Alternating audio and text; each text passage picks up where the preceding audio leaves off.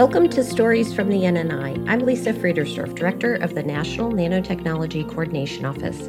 Today, it's my pleasure to welcome Sharon Glotzer, the Anthony C. Lemke Department Chair of Chemical Engineering and the John W. Kahn Distinguished University Professor of Engineering at the University of Michigan.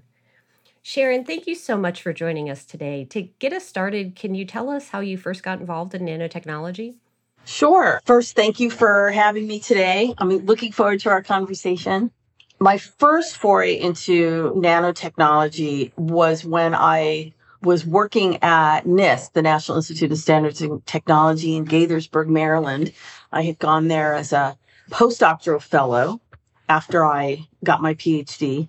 And then I had a permanent position there. And sometime around the late 1990s, 2000, my postdocs and I started working on studying how polymers behave in the vicinity of a nanoparticle using computer simulation.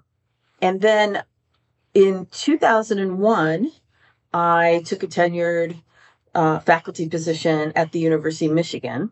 When I started at Michigan, I took the opportunity to think about what kind of research I wanted to do.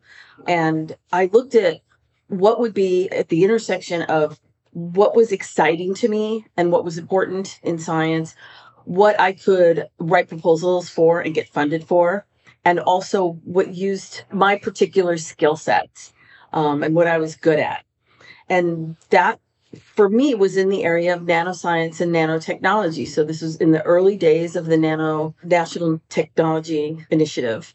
For me, at that time, this was an exciting time in nanotechnology because there were many groups trying to make nanoparticles out of all sorts of different materials, out of metals and semiconductors and polymers, and trying to make nanoparticles of whatever shape that was possible and be able to functionalize these nanoparticles with different kinds of molecules, with the idea that one day we'd be able to self-assemble these designer particles into new structures with cool new properties. And as a computational scientist, this was, to me, a perfect field to get into, because the design space, the possibilities were really infinite.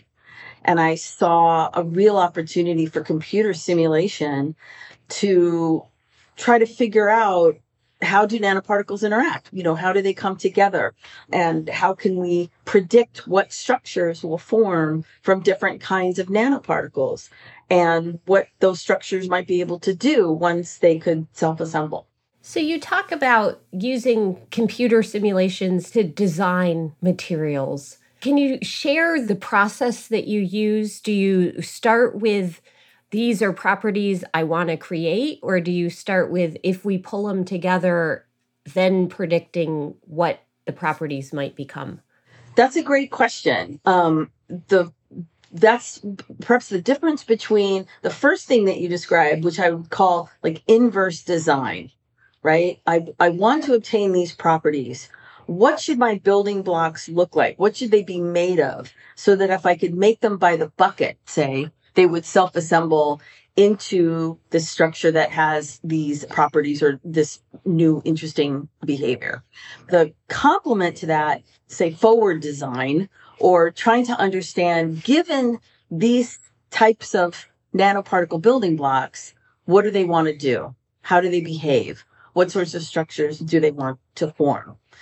In my research, I like to position us out in front of where things are today, trying to anticipate, where is the field going and what will we need to know when we get there in order to accomplish the scientific goals that we have. When I first started working at Michigan and really wanted to go into nano, I read a lot of papers, and I saw there were many material scientists that were making nanoparticles out of, say, metals and semiconductors by growing them atom by atom, ion by ion, in an aqueous solution, in water. And because they were growing as little crystallites, they would get these faceted nanoparticles. And researchers back then in the early 2000s figured out how, I could throw little molecules in to the solution, little lipids or surfactant molecules, small organic molecules that would glom onto the surface of the growing crystallites and then arrest the growth. And in that way, instead of growing into a big giant crystal, they would get many, many little nanoparticles. And at the same time, at the other end of the spectrum, and these nanoparticles were being grown anywhere from, say, a nanometer to 50 nanometers, maybe 100 nanometers in diameter.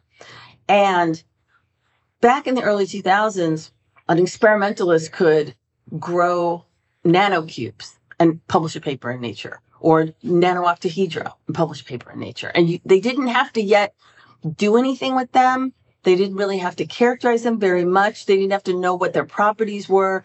It was just the fact that it was possible to create whatever new shapes you could. And so there were dozens and dozens of new shapes that were coming out, every month. And at the other end of the let's call it the length scale of nanotechnology, which is up around, 1,000 to a couple thousand nanometers, were the chemical engineers and polymer scientists who were making micron size colloidal particles out of things like polystyrene and PMMA. And they were much more limited in the shapes that were possible. They could make discs and ellipsoids and spheres. They couldn't get these cool polyhedral shapes that are possible when you're growing things, atom by atom. But they were working on trying to functionalize these particles. And they made things like Janus particles, where they could coat one side of a, say, polymethyl methacrylate sphere with gold. They could make one side hydrophobic, one side hydrophilic. And so they were working to pattern on this end. And these two groups of scientists and engineers back in the early 2000s weren't really talking to one another. They weren't going to the same conferences. But from a computer simulation point of view, these were all part of the same story. Because at the end of the day, they were nanoparticles with shape, with interactions where because of the shape and because of how the molecules are distributed on the surfaces of the particles, you had anisotropy.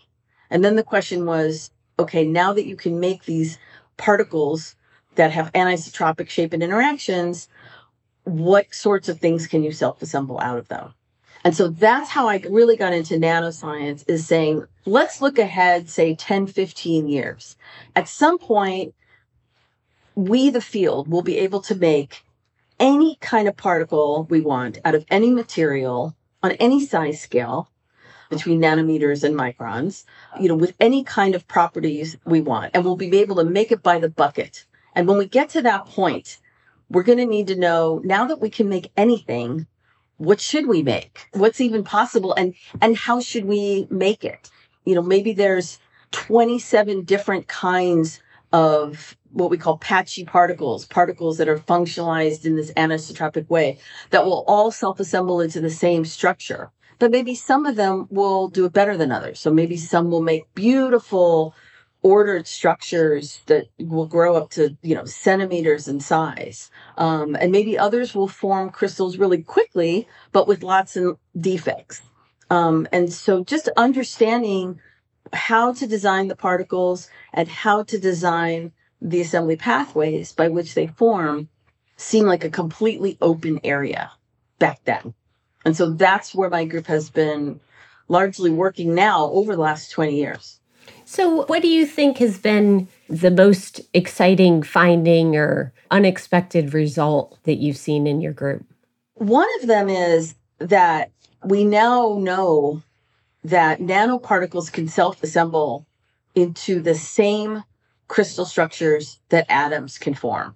Of course, they're on bigger scales, right? The nanoparticles are now playing the role of the atom, and so the spacing between them is different, that the interactions are different, the energy scales are different, but they're exactly the same crystal structures, and we call them colloidal crystals to represent the fact that they're crystals not of atoms, but of colloidal nanoparticles. So it was known early on that nanoparticles could self-assemble into simple crystal structures, like a face-centered cubic crystal or body-centered cubic crystal, which are common simple crystal structures with very small unit cells or repeat units. But now we know that it's possible to self-assemble extraordinarily complex structures and a great diversity of complex structures from nanoparticles, many of which are isostructural to atomic crystals, meaning they're the same structure as an atomic crystal. But it's also possible to make structures that are not seen for atomic crystals because you don't have the same kind of quantization that you have for atomic crystals, where quantum mechanics is dictating the kinds of structures that you get. Another thing that is extraordinary to me that we discovered quite by accident was the incredible role of entropy in ordering nanoparticles into crystal structures. It's been known since the time of Onsager in 1949 that even without any explicit interactions, no attraction of any kind between particles, Onsager wrote a paper in 1949 where he predicted that very long, very thin, hard rods, basically like billiard balls, hard interactions like billiard balls. He predicted that those very long, very thin, hard rods, when crowded sufficiently together, would line up. They would give up rotational degrees of freedom to gain translational degrees of freedom. And that is in order to increase the entropy of the system. So for decades and decades, it's really been known, but has been like the best kept secret by the soft matter community, that particles, hard objects, without any attraction whatsoever, can choose to order to maximize the entropy of a system. And that's surprising to many people, right? So statistical thermodynamics dictates that all equilibrium systems tend to minimize free energy. And when you're working at the nanoscale, then statistical thermodynamics is at play, right? If you have nanoparticles in solution, like in water or in an organic solvent, and those nanoparticles are anywhere from a couple of nanometers to a couple of microns, those particles are moving about like pollen grains in water, exhibiting Brownian motion. And that means that because they can move around, they can access lots of different possibilities, lots of arrangements. And so minimization of free energy is what will dictate the kinds of structures that you get. And when you don't have any explicit interactions between particles, then the only energy contribution in the system is coming from the entropy of the system. And so we discovered this quite by accident. We were studying tetrahedrally shaped nanoparticles, and we were trying to come up with a realistic computer model of tetrahedra made of cadselenide and cadtelluride in water that were coated with organic ligands. And the big challenge there is all the different kinds of forces that are at play. You can have van der Waals interactions between the organic ligands, which will tend to aggregate the particles. The particles can be charged, and if they're like charged, then there will tend to be a repulsion between the particles. There can be, hydrophobic, hydrophilic interactions. In addition to being charged, the particles might have a magnetic moment to them. And in a computer simulation, if we really want to be able to predict what structures nanoparticles will self-assemble into, we need to be able to describe all of those forces. And so my students and I were working on that. And we just wanted to understand what were the individual contributions to the self-assembly of these particles. And if we turned this force off, but kept this force on, what would it tend to do? So we could really understand why assembly would happen and how it would happen. And so at some point I told my student, just turn off all the forces, and then we'll turn on the forces one by one and then see what the different forces do. and which ones are more dominant than others. And before we could ever get to turning on the forces again, all we had were these billiard ball type forces where the particles couldn't overlap each other, moving around like little Brownian pollen grains in water. And we found that when the system became somewhat crowded, then these tetrahedrally shaped nanoparticles self-assembled into one of the most complex crystals that is known. It's called a quasicrystal. And this particular quasicrystal had 12-fold rotational symmetry, so it's called a dodecagonal quasicrystal. And that just knocked us off our chairs. It was utterly unexpected that the simplest possible shape, the tetrahedron, right, the simplest possible three-dimensional shape, could self-assemble into something so complicated as that. So that paper was published in Nature, and a picture of the quasicrystal ended up being in the science section of the New York Times in the first week of January of 2010. So for a week, it was the science story of the decade. How exciting. What is the makeup of your group, and how do you assemble a team?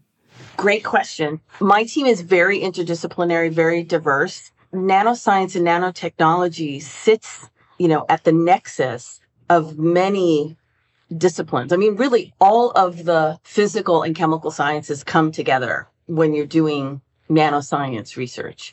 And so my students are chemical engineers, they're material scientists.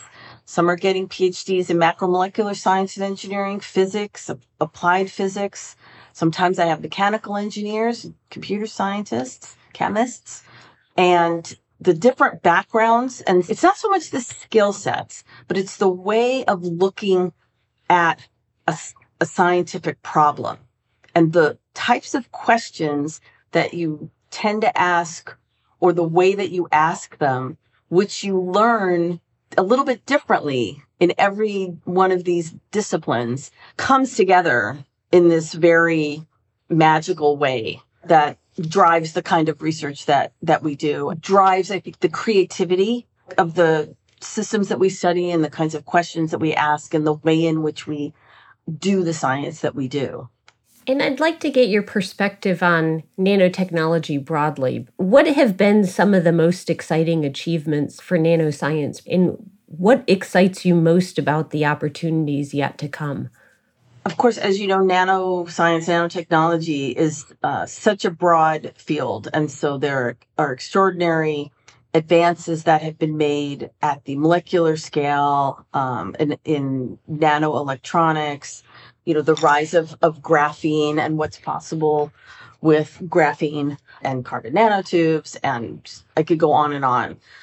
I think one of the most exciting things about where nanoscience is today is that we can really start thinking about making nanomaterials that can begin to rival the complexity of biological systems. Biological systems are extraordinarily complex. Of course, the components of biological systems are on the nanoscale.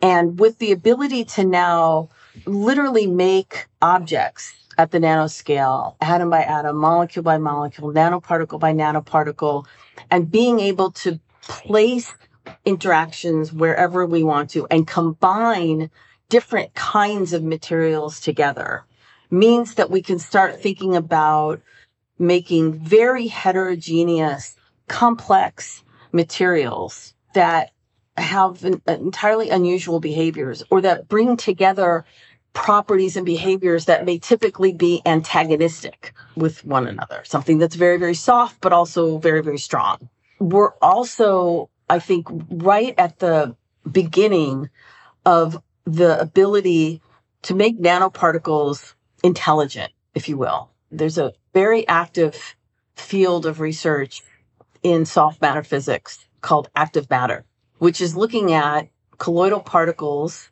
that have, loosely speaking, their own little energy source, like a little jetpack on the back of every particle that can propel these particles forward in solution. And so they start to interact with new kinds of forces, right? So not just the typical types of forces.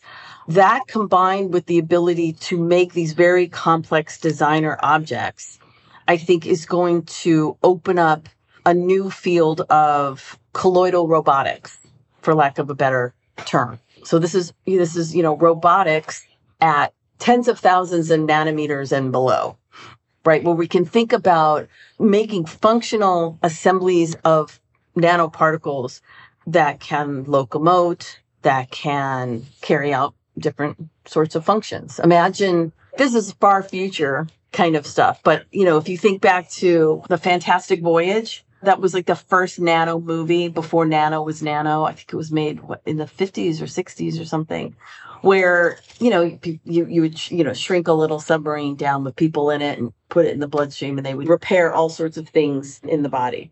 We're not going to have that, but imagine that we could have little colloidal machines assembled from nanoparticles that can, for example, go into your bloodstream and sequester circulating tumor cells before your cancer has an opportunity to metastasize to a new location, and then remove those cells from your body. Those are the kinds of things that could be possible one day. Or detergents and other things that rely today on chemistry to remove, stains from clothes, say. Imagine that you could have small machines made of nanoparticles that could also actively agitate, say, stains out of clothes. I mean, I'm just throwing out like crazy examples, but these are just two potential applications of if you could make small objects that could act like little machines. It's on that scale of, say, a few hundred to a few thousand nanometers. What advice do you have for students that might be interested in pursuing these areas? Because nanoscience is so interdisciplinary, it's not even interdisciplinary. It transcends any discipline or even any combination of disciplines, because it really is only about a length scale. And so everything is important if it's operable at this unique range of length scales. And so take courses in physics, learn chemistry, learn a lot of biology in particular, learn about data science, learn about computing, learn as much as you can, learn about complex systems, learn about robotics, electrical engineering. I think there's literally nothing that you can learn that won't be applicable to doing research in nanotechnology. So Sharon, I want to thank you so much for taking the time to talk with us today. I've really enjoyed getting your perspective. Do you have any closing thoughts that you'd like to share with our listeners? Just that nanoscience and nanotechnology, while it has been, say, formally around now for 20 years, and you and I can look back on that and say, wow, that's a long time ago, is really just at the very beginnings of what will be possible.